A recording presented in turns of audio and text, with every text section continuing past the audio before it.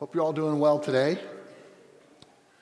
I was remarking to my former students over here that y'all are just like college students as far as the semester goes along. People are slower coming in to class, and that's okay. That's okay. I'm slowing down myself, getting a little tired. I know you are too, and it's all about being at camp, isn't it? Enjoying each other's company and enjoying the services and everything else just gets a little tiresome. So I appreciate you being here today, and pray that God blesses you today. Anything we need to pray about? Everybody feeling well? Okay. Dear Lord, we thank you for this day. I pray, God, you'll just be with us as we study your word. Lord, as we look at the Psalms today, I pray, God, that you'll just help us to see the wonder that you hear us. You see us in our sorrow and our joy. You embrace us. And in many ways, the images you have for us in Scripture, that when we weep, you weep with us. And when we rejoice, you rejoice with us. And you are with us through every part of life. And so, Lord, I pray that today we would embrace this image of you that the Bible shares so clearly, because it's true. We all have known you to be with us in our worst of times and in our best of times. And Lord, I pray that you'll just help us to have a new appreciation for these books we call the Psalms. And so, Lord, we just ask that you'll be with us. We ask this in Jesus' name. Amen. All right. So today we are going to look at Psalm 103, but first I want to talk about Psalms in general, what they are, how they work, and ways that we can read them. The first thing we need to understand are we cannot read the Psalms like we do when we read 1 Kings. Okay, the Psalms are not about information. They're about emotions. They are feeling-based. The people who are writing these Psalms, whether it's David or whoever writing a Psalm, they are writing these Psalms from the bottom of their hearts. They are rejoicing or they are crying. They are struggling or they are happy. But you see them. And if we read them simply as literature, we simply read them for the words, what they say to me, without really understanding what the people are saying, we miss half of what they're trying to say. Okay? So the Psalms especially is where we need to put ourselves into the emotions of the writers. All right? Does that make sense? So let's move forward with that.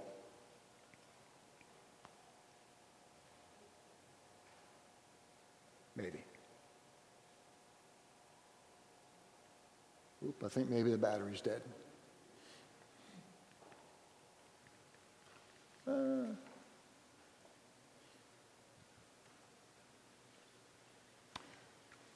I think the battery's dead. I'm sorry.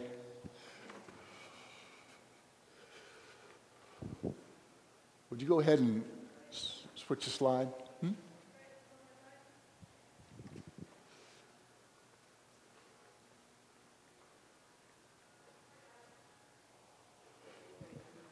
Okay, thank you. So characteristics of the Psalms reveal a relationship in words. That's really what the Psalms do. These are words that describe a relationship between the author and God. And that relationship is bare, it is honest, it is transparent, it is sincere. Whether it's painful or whether it's rejoicing, it is sincere. We have to feel that relationship that is taking place. We do not understand Psalms fully unless we hear it in the divine human dialogue that's taking place. Thank you so much. The Psalms reveal God speaking to us, but also the privilege we have of speaking to God with transparency and emotions. God is not threatened by our questions. The Psalms tell us that very clearly. I think I mentioned before, when I was a kid in Sunday school, a teacher told me, you never, ever, ever question God. And then we read a psalm, and the author says, how long, oh God? Well, he's questioning God. Why can't I question God? Don't you ever question God. Why do the wicked prosper and the righteous suffer? You're questioning God. It was hard for me to understand that idea, and God is not threatened by our questions. If we are questioning not God's existence, but questioning God, why is this happening? Or why does it seem like that the good people are hurting and the bad people are getting richer and all these things? Why? When we say these things, we're actually saying to God, I believe that you can do something about this. I believe that you are all powerful. I believe that you can fix this. I believe that you have an answer for me. I believe even in the midst of all this, if it's necessary, you can give me peace, even though it might not change. I believe, God, that you can do something somehow, some way to make this better. Whether it's actually fix the problem or fix my attitude. And so questioning God is not a sign of disbelief, of frailty of belief.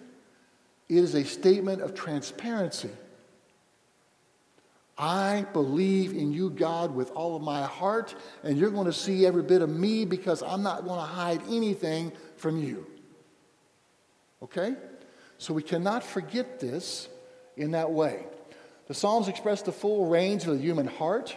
We have thanksgiving and praise, lament, celebration, wisdom, judgment. All these psalms deal with all of these things. Lament is simply, this feeling of despair. God, why? God, help. I don't have any strength left. I don't have any. My enemies are all around me, as David would say. They're nipping at my heels. They're trying to crucify me. And yet, I will trust in you, for you are my rock and my salvation. God, help me, please. These laments are important for us. So we can pray the Psalms. The word heart appears 131 times in the Psalms. 131 times. The word heart.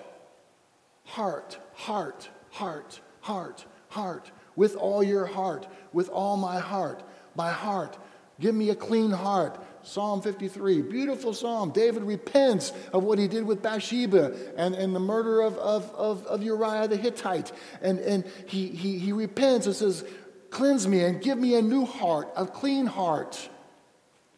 Thank you so much. Give me a clean heart. It is about change. It is about hope. It's about growth in the inmost places. That's what the Psalms are all about. Join your heart with the heart of humanity, reaching out to the heart of God. When we read a psalm, we're not just reading the author, we're reading people's hearts throughout all time. You see in these words things that you have thought, things that others have thought. In fact, probably everyone has thought at one time or another. So these words are the words of all of humanity, written by one author. Pray them upwards in praise, grief, joy, or pain, whatever it is that you're going through. Pray them. Pray them. God, I know that you understand my frustration. I know that you understand my hurt. You understand my concern. You understand this fairness bone inside of me that's being broken because of the unfairness of this world. You understand these things, God, and I know that I'm frail, and I know I'm not perfect. God, I need you to help me. To help me. We have to pray these with sincerity. And with transparency. God, this is who I am. Today, it's not so good. It's not so good. Lord, this is who I am, and God, you have touched me. Man, I'm on top of the world today, God. Praise the Lord with all my heart. Praise the Lord. Or I'm broken. My spouse just got this horrible doctor's diagnosis. My heart is broken. Why, God? Why? Why? Pray it with sincerity. Pray these words that we need to say, because we need to get them out. They need to come out of us, and God embraces them and holds them close. Important, again, God is not threatened by our questions or fears. God is not questioned by our questions or fears. Now, it's true that perfect love casts out fear. That fear that John is talking about is the fear of punishment, the fear of eternal damnation. That perfect love within us, when we are filled with perfect love, we do not need to fear punishment, because we are in the hands of God when we stay in that perfect love. But it does not mean we are not going to have anxiety. In fact, anxiety, good anxiety is good. If this place catches on fire, we should probably be a little anxious and get out of here. Yes? Anxiety was something God gave us for positive. For positive. If there's something wrong, we should feel anxious about it. We should. The question is, what will we do with it? If it's something we need to do right now and act on it, God has put that within us also. Our instincts tell us when there's a fire burning in this building, we're getting out of here.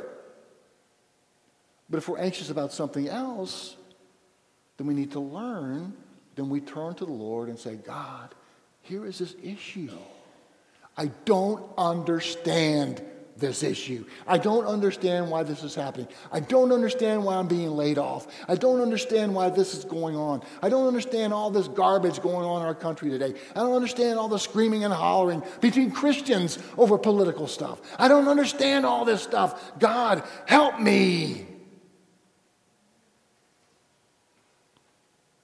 And he does. And he does. If we are honest. But we as human beings, especially as Americans, we're taught to be independent and strong and to hide our emotions, to hide our troubles, to put on a strong face, to power on through when we feel like we're dying on the inside. And that never turns out well. It really doesn't. When there is an issue, we need to take it to God now and say, God, help me, because I can't handle this by myself. That is called dependence, which is the exact opposite of what we're taught in our society of being independent. We're told every day, you don't need anybody, you should need to pull yourself up by your own bootstraps, you should be strong, you should be the one who's in charge, you should not be, nobody should tell you what to do, you need to be totally independent, do your own thing, you choose what your career is going to be, you choose what you're going to do with your life, you're going to choose what you do with your money, you're the me. That's what our society teaches us, and God says, uh-oh, where did you come from? You were not self-made. I believe I was the one who got in the mud and made man, yes? Okay, you're not self-made. You're not God. You want to be. That's part of the sinful nature. We talked about that, I think, the second class. The sinful nature of if you eat this fruit, you'll be like God. You'll be able to just like God. And we all want to be just like God. I want to be God in my own life. And God says, you are not. Admit it, confess it, realize that you are dependent on me. Because if you are, you will not be disappointed. If you're independent and do things in your own way, you will constantly face disappointment because you are not able to do everything you want to do. You are not able to go down the highway 120 miles an hour without getting a ticket. You're not unable to go into the grocery store and just get what you want and walk out the door. You are not unable to do a lot of things. And you're going to be full of frustration. So trust me. The Psalms constantly ask us, do you trust me? Do you trust me? And that is the question that all of these authors, all of these Psalms are dealing with. Our trust in God. Do I trust myself? Do I trust humans to do the right thing? We should trust other people, realizing that other people are going to fail us. I will disappoint you somehow or some way. If we're together long enough, if I haven't already, I will disappoint you. Why? Because I'm human. I'm human. Humans are never going to measure up to what we think they should be. God always will. So do you trust me? The Psalms reveal the contrast between God's desire for humans and the reality of life in a sinful world. The Psalms reveal God's desire for us, God's will for us. God's will for us is shalom. God's will for us is peace of heart, contentment, wholeness, to be able to wake up in the morning and no matter what comes our way, to know that God is with me and that together we can do this. We can get through this. That's what God's will is for us, to completely surrender to Him, and that shalom would be universal. That's what it was before they ate the fruit. It was peaceful. The garden was shalom. The garden was together. The garden worked together. The animals, the trees, the water, the trees, everything worked in harmony. And Adam and Eve lived in harmony within all of creation. There was a peace that we have never known, you and I. A peace we have never known. Everything was the way it was supposed to be. That won't happen here on this earth again until the end, when God restores the garden, as we see in chapter 21 of Revelation. It will not happen again until the end. But in our hearts, it can happen. In our lives, it can happen.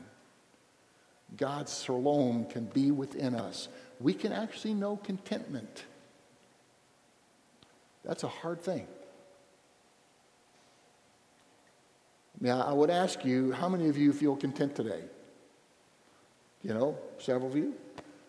I can ask you, how many of you feel content all the time? Good, good. I'm not one of those people. You know, when traffic's too slow, I'm not content. When somebody runs a red light in front of me, I'm not content. When somebody's talking to the cashier at the cash register and they just stand there and stand there and stand there and stand there and stand there and my ice cream's melting, I'm not content. I'm just being honest. Just being honest. God desires us to know contentment. God's desire is shalom, peace, contentment, health, fulfillment, rest in relationship with God. Rest. Rest doesn't mean always taking a nap, though I like that. Rest is trusting each and every moment of every day, resting that it's not all up to me, it's up to me to do what God asked me to do. And that's all I can do. All I can do is love you whether you love me or not. All I can do is do the best I can, whether it works out for everybody else or not, whether it's the right thing or not. And some days my best is not as good as other days. Just being honest with you. Some days I don't feel good. And so I do my best, but it's not nearly as good as it was the day before. But I give my best for the Lord, not for other people's glory or for my own glory. I don't want to live by other people's praise. I don't want to live by other people's approval. I want to live in God's grace, in a relationship with Him, so that someday I can get His approval. Well done, good and faithful servant. That's all that matters. I don't care if people think I'm silly to be driving an old car. I shouldn't even say that. I just bought a new truck. I had a little blue Toyota Matrix. You don't know what a Toyota Matrix is? That's how old it is. It's almost 13 years old, had 250,000 miles on it. It was so small, people asked me, how do you get in that thing? I said, with a shoehorn.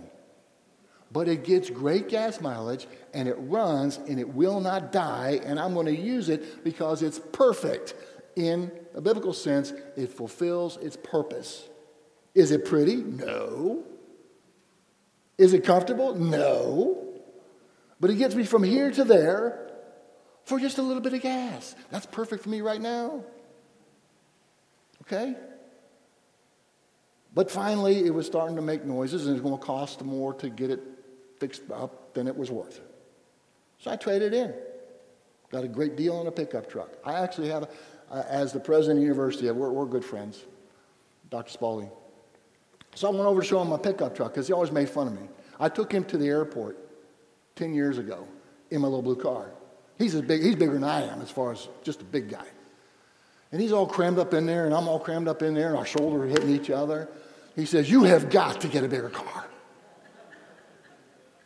Someday, 10 years later, I showed him my new truck. He says, "Finally you have a man truck." Anyway, that's just I got off topic there, sorry. But the broken reality is much different. We live in a broken world. We live in a world that is not perfect. We live in a world where things are not the way we wish they were. We live in a world where we always don't get our way. Always don't get our way. Sometime during the day, you will not get your way. So the always is true. We will always not get our way sometime. So what are we going to do with that? Things are not always going to feel good. I woke up this morning. We've been moving for the last few weeks, and the last few days been getting stuff, finally get the rest of the stuff out of the storage shed, and I overdid it last night, and I woke up this morning like, I said, "This is not good." So I got in a hot shower, and all of a sudden it's a little better. But I'm here. And I'm glad I'm here. I'm glad to be with you. And I'm glad that we were able to move. I was glad we were able to sell our house and make more money than I ever thought we could possibly do. You know, the market is crazy. The housing market is crazy. We built this house 3 years ago. I'm going to retire in 3 years. And I had this guy drive by and says, "Hey, you're selling your house?" I said, "No." He said, "Well, if you do, call me." And then drove away. Didn't tell me his name or phone number or nothing. So it got us thinking. So I got it with hold of a realtor. She came out and told us this price. I said, "Are you kidding me?" She said, "No, I can get more than that." So we sold our house, put a whole bunch of money in our retirement fund because I've been a missionary and a pastor. I don't have a whole bunch of money in my retirement fund. Put a whole bunch of money in my retirement. We're just renting a little place the next 3 years. It's great. Except for you got to move. And it hurts when you're my age. Anyway, this is a broken world. We live in a broken reality. And the fact is, God is with us, no matter how good or bad we feel, no matter how sore or wonderful that we feel, God is with us. Within the Psalm, shalom is found in a faithful, loving God's presence. Yet human sinfulness has broken the innocent relationship of Eden, as I talked about. The humans cry out for peace, fairness, and justice within the Psalms. And the answer through the searching is God's presence. Indeed, He is my rock and my fortress. Humans can either live in the past or dwell on the future. Yet we tend to do both. Oh, if we could just go back to the good old days. The good old days never existed. For me, the good old days were the 60s when I was a kid, and I could go out and play all day, and Mama didn't have to watch after me, and she didn't even know where I was, and it was perfect in every way. And I think about the 60s, and I think, those were not the good old days in our country. There are no good old days. They're good memories. But we can't dwell in the past. We can't dwell on the future. We have to live in the present. The tender loving mercy and the love that endures forever is with us. Is with us. We are called to live in trust within the present. The good old days were not so good. The future is exciting yet filled with uncertainty. Today is our opportunity to dwell in the presence. It's the present is a present. You heard the old saying, it's called the present because today is a gift. Every day is a gift. Every breath we take is a gift. Every moment that we have together is a gift. Even when we don't get along, it's a gift. Every moment with God in us, with us, is a gift. We cannot lose track of that gift.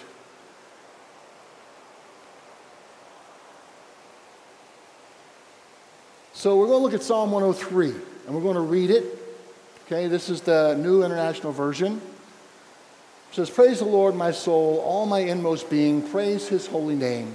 Praise the Lord, O my soul, and forget not all his benefits, who forgives all your sins and heals all your diseases, who redeems your life from the pit and crowns you with love and compassion, who satisfies your desires with good things so that your youth is renewed like the eagles.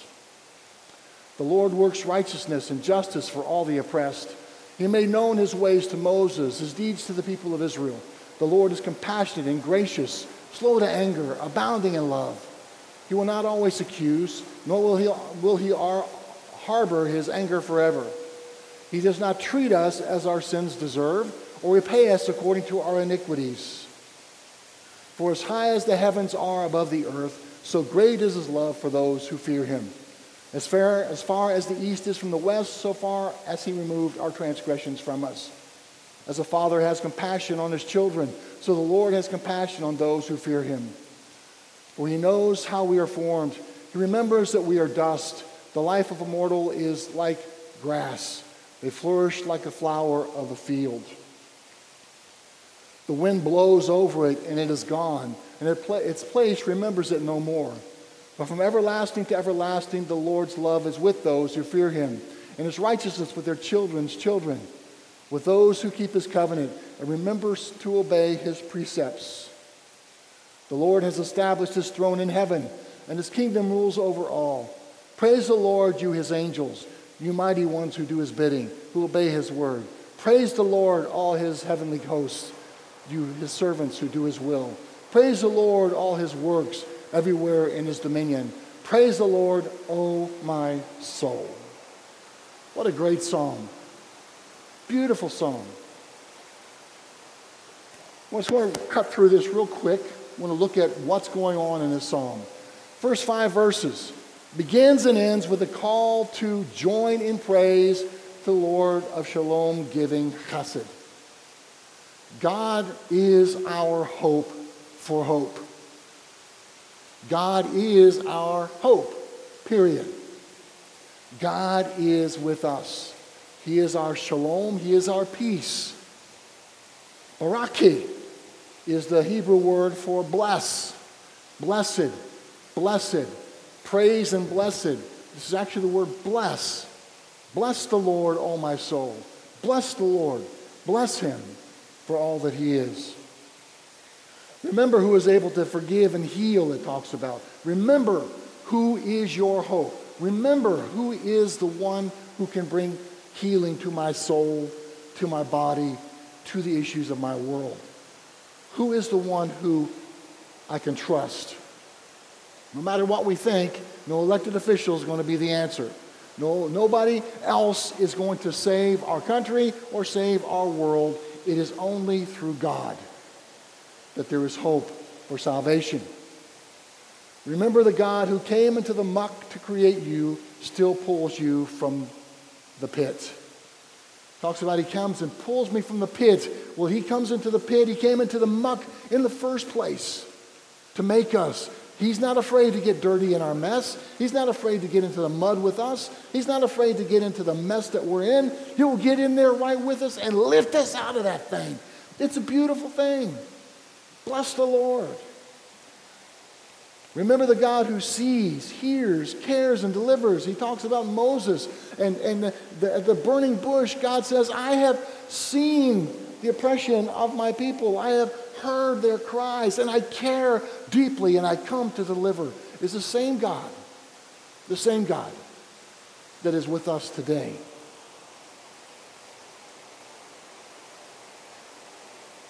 The primary question of all humanity, How do I relate to that which is bigger than me? That is our issue. The whole world, every human being has to realize that we are this big and the universe is humongous. Okay? How do I relate to something that's bigger than me? How do I relate to the fact that in this great big ocean of humanity, over 7 billion people, I'm just little old me? I'm just me. That I am a microbe, even smaller than a microbe, invisible without a microscope, within the whole scope of the world. I'm just this little pebble of sand on the ocean shore. I'm just this little thing, and that's depressing if we take it too far. But the fact is, who is God and who is not? God, not. God, not. God, not. Okay? That is where it all begins. How do I relate to that which is bigger than me? Encountering God's love in fullness will satisfy and renew. Encountering God's love fully. Of surrendering. Of allowing His love to have control of us. To have that perfect love of God within us is the answer to our issues. Verse 6, the Lord works righteousness and justice for all the oppressed. In the beginning, all were created good and filled with shalom, as I mentioned before.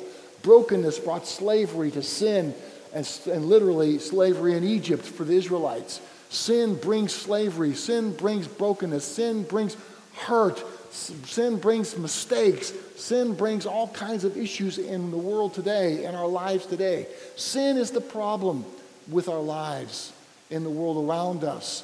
But our hope is Chesed love, who brings love and justice into a broken world through salvation. Our hope is in God and His love for us. Verses 7 through 12, God is filled with compassion for all of creation and peoples of the earth. That statement in verse 7 is amazing in the fact that He says, I am the God of all nations, of all peoples. He's not just the God of a chosen few. He's not just the God of the Israelites. He's not just the God of the Hebrews. He's not God of just a certain people. God is the God of all creation. God is the God of everybody. That's us. Anybody here have Jewish blood in you? Then we are all Gentiles in the New Testament word. We're Gentiles. We're outsiders. We don't have a place apart from God's desire to bring us in, for us to be one with Him. That's the beauty of who God is. Compassion describes the motive, if not the nature of Chesed. God is has compassion. God is caring. God loves. God wants you to be happy. God wants you to know contentment. But He also knows that you're not going to find it without Him. Without Him. So what does He do? He offers us Him. He wants us to be happy. Let's do this logically. I'm unhappy. God wants me to be happy. The only happiness that can be found in this world is in God. So therefore, I'll accept God and accept His love and grace and know true happiness. It's pretty simple, but it's very hard for us. Very hard for us. God's compassion is not fair by human standards. Human standards says, buddy, you wrong me, you're going to pay. You mess up one time, you're done. It's like this idea of faith. You know, I usually carry a quarter in my pocket, but I don't have it. You know, we as Christians are horrible about the word faith. We think of faith as a thing, and it's my faith. And I choose who I'm going to trust and who I'm not going to trust, who I'm going to believe in, who I'm not going to believe in. It's my faith. And so I carry my faith in my pocket. And so I meet somebody, and I say, you know, you seem to be okay, and I got a quarter's worth of faith, so I'll give you a nickel's worth. I trust you, but not quite that much. But you mess up, I'm taking my nickel back. And that's how we act with our faith.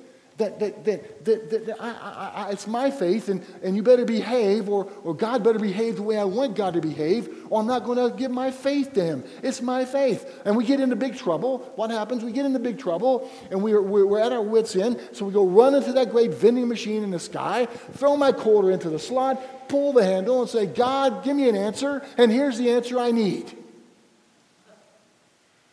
God, I need a new car, so I'd like to have a 2022 Mercedes-Benz. Pull the handle, and I get a 10-year-old Honda. That's not what I asked for, God. I'm not so sure I can trust you anymore. Is this not how we are? I pray we have grown out of that. But so many Christians have this mentality that it's my faith, therefore I should get what I want from my faith. And God says, I will give you what you need with your faith. What you need. You need to be content. You become like Paul, who learned to be content in all situations, whether he had plenty or had nothing. He learned to be content. That's what God's desire is. It's not fair by human standards. It's not fair that so-and-so got the position and I'm still a janitor. It's not fair that so-and-so got a new boat and I can't even get a new car. It's not fair that so-and-so got this $1 million house and I'm living in this apartment. It's not fair that it's not fair. It's not fair I got to stand up the whole time and you're sitting down. Just saying. God desires to forgive, not punish. To the world, it's not fair that a sinner goes to heaven. I'll be honest with you, I struggled back in the 1980s. I was in school, and I was a janitor at a middle school in Olathe, Kansas, and I was working in the evening about 9 o'clock. I was listening to the radio, and James Dobson came on there, and he says, I just spent 3 days with Ted Bundy. You remember Ted Bundy? Who killed a whole bunch of young girls. I lived in Colorado when he did it. And James Dobson said, and Ted Bundy gave his heart to Jesus. And he's forgiven, and he's going to go to heaven. And I said, are you kidding me? After what he did, it made me angry. I'm embarrassed by that now. But it's not fair. Someone so awful could go to heaven? Well, if it's true, I'm not going to live anywhere near him when I get there. But grace is not fair. Grace is not fair. Grace is love. And God will love us no matter what we do. And God will call us and woo us no matter what we have done. And God will forgive us if we'll just turn our hearts to him. And God will bring us to heaven. Yes, there are consequences on earth for our crimes, for our sins. But God will forgive. That's amazing. It truly is amazing that God will forgive no matter what. No matter what. Death was a constant reminder in the violent ancient world that death was there, and so when they talk about the life of a man, it's just fleeting. It's like the dust in the wind. It's like a flower in a windstorm as its petals blow away. It's just all kinds of imagery in the Psalms showing this shortness of life. And for the ancient world, for us, we think, 75, 80, 90 years is too short. In the ancient world, the lifespan was about 35 years because of the violence and the lack of food and the difficulties of life. And so life was very fleeting for them, and they understood that. The days are short, the winds blow, and the nameless millions are forgotten. Once you die, the pessimism that we see here is the same kind of thing we see in Ecclesiastes when Solomon says, vanity, vanity, all is vanity. Life is meaningless. We live, we die, and everyone forgets about us. It's this picture of the fleetingness of life. If we trust that we can make a name for ourselves that will last forever on our own strength and our own ability, we're crazy. We're crazy. God is the one who gives us an eternity. God is the one who gives us more than this world. God is the one who will never forget us, get us years after we're gone, and no one even knows we lived. God is our hope. It's a bleak picture of shalomless, godless people. Those who have no hope other than this world, and once they're dead, and they dry up like dust, and they blow away, and they're forgotten, and they're just a piece of a tree somewhere in the roots of a tree that sucked up its minerals. It's a shalomless image that is there. Yet the Lord's love is everlasting with the ones who fear him, who keep covenant, love God and love others. Love God and love others. God shows us chesed, love him with all of our hearts, and then show chesed to other people. This is the covenant God calls us to love him with all of our heart, mind, soul, and strength, and to teach our children these things, and to teach others, and to put our trust and our eternal hope and our eternal future and our eternal fame, if you will, in his hands, not in our own abilities. A great hope for all humankind is what God offers us. God is on the throne, and all are his. We see this in verse 19. All are his. God is on his throne, and we are all his. God's dominion is all of creation. And dominion, this beautiful word dominion, we take that word, and quickly, when it comes to God gives us dominion over creation, over the earth, we take that very quickly to mean dominate. God says to dominate creation, to subdue it, which he does say that. But subduing is not what we think of it today. Subduing does not mean putting it under our feet. Subduing means to tame it, to bring hope to it, to cultivate, to take care of it. As Adam was told, to tend the garden is what we're told to do. When we get dominion of creation, it is to take care of it. I'm not talking about, tree hugging and all that kind of stuff. I'm not talking about anything political. I'm talking about our responsibility as humans. God said, here's your garden I'm giving to you. Tend it. Take care of it.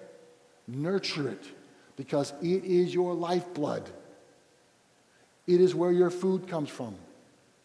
It is where life began. You came from the dirt. And so this is important for us to see. The ideal king in the Bible is benevolent, protective, compassionate in the biblical expectation. But that's what a king is supposed to be. That's what a leader is supposed to be. Someone who is benevolent, cares about those who are beneath him or responsible for. Protect those around us. Protect those under our care. And to take care of them. To care about them deeply. God's power is for the welfare, the shalom of a community. God's will, God's desire, God's acting is always for our welfare and the welfare of the entire community. God never does anything that's not our own good for us. Yes, we have images in the Old Testament of exile and all types of things, And as far as God was concerned, they had reached the point that that's all that was left to bring them back.